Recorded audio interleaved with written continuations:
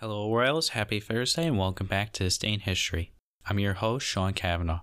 The only announcement for today is explaining why I'm going live today. Unfortunately, my co-host is not feeling well, so I'm filling in for today's episode.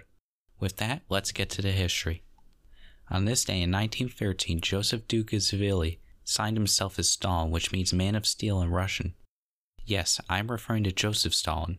Joseph Stalin, the dictator of Russia who killed at least 1.2 million and at most 20 million people. He was born Isob Bessarionis Dzhuzgashvili in Georgia.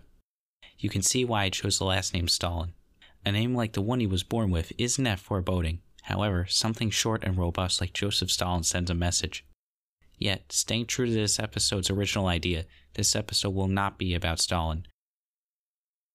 Instead, it will be discussing historical pen names. With that, let's get started. One of the first historical pen names that comes to mind is Brutus. Brutus was a pen name for an anti-federalist who wrote to New Yorkers to encourage them to reject the Constitution.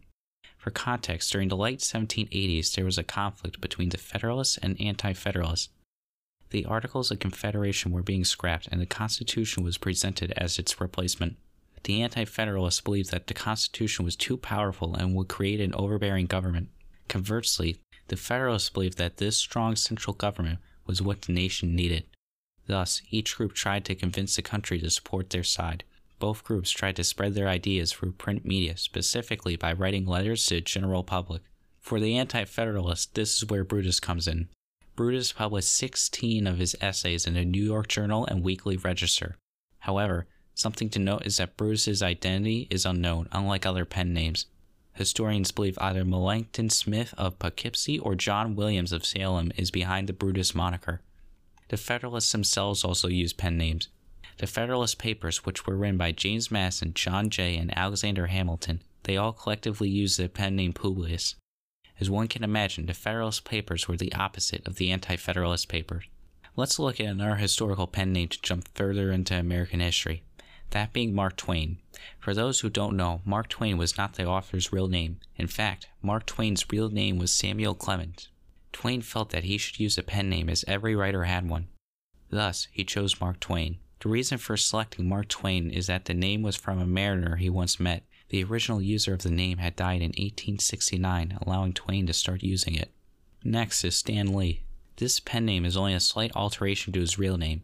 Stan Lee's real name is actually Stanley Martin Lieber. Lee had adopted this alias as he wanted to hide his comic book excursions. At that time, comic books were not as socially acceptable as they are now. Since Stan Lee wanted to work on bigger and better projects in the future, he used a pen name. By doing this, he could reserve his actual name for when he would write the great American novel. To round off American pen names, we have Stephen King, who wrote under the title Richard Bachman. The reason for King adopting this pen name was to get around societal norms. When King's career was beginning, it was believed by publishers that an author could only write one book per year. Audiences would be more receptive to an author who limited their publications rather than release many at a time. King adopted this name to be able to publish more of his books at a time. King also did it as an experiment to see if his sheer talent resulted from his success. If his name was not attached to his pen name, he could see why people liked his work as he presented it to be from a no-name author.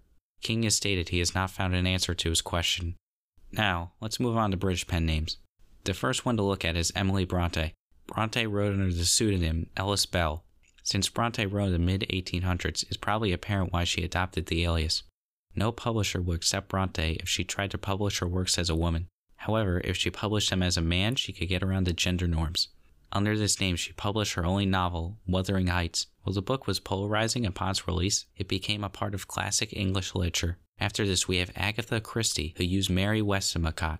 Christie used this alias for the most atypical reason in this list. She used this pen name to allow herself creative freedom. Under this pen name, she could write books separated from her crime and mystery novels brand. She said the name allowed her to study her most private and previous imaginative garden. This proved to be a good move for Christie, as her books under this alias were usually reviewed better than books under her brand. Finally, we have George Orwell, whose real name is Eric Arthur Blair. The name George Orwell has two parts in its meaning. The first part, George, is inspired by the patron saint of England, St. George of Lydia. The second part, Orwell, was taken from one of his favorite places, the River Orwell. Overall, he adopted this name as he felt it was very English. Well, that wraps up for today, Royals. I did not expect I would be doing this episode. It is out of the ordinary for me, both event-wise and structure-wise.